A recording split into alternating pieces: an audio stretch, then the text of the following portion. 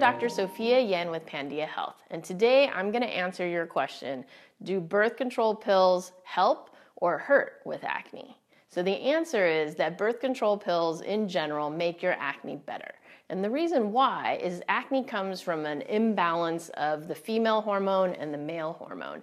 And sometimes during adolescence or sometimes just in life, your ovary makes the female hormone, it gets turned into the male hormone, and that excess of male hormone causes the breakouts on your face. And so when you're on birth control pills, it turns this off and you don't have this excess male hormone.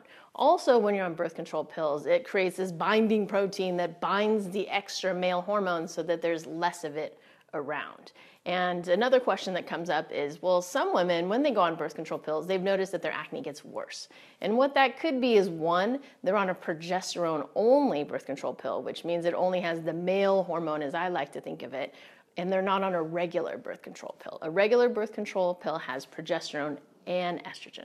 Another reason that that particular woman might be having an acne breakout compared to everyone else is most people do great on the birth control pill with none of these side effects.